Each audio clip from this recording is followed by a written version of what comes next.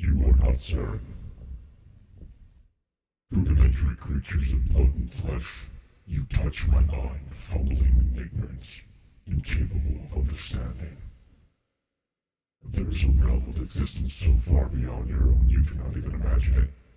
I am beyond your comprehension. I am sovereign.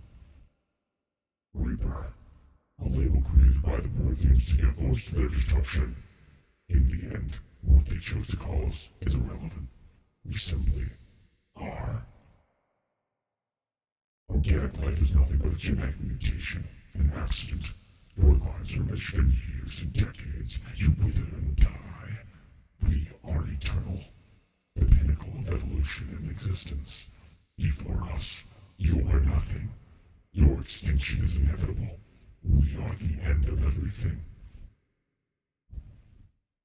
Confidence born of ignorance. The cycle cannot be broken. The pattern has repeated itself more times than you can fathom. Organic civilizations rise, evolve, advance, and at the apex of their glory, they are extinguished. The Protheans were not the first. They did not create the Citadel. They did not forge the mass relays. They merely found them. The legacy of my kind. Your civilization is based on the technology of the mass relays. Our technology.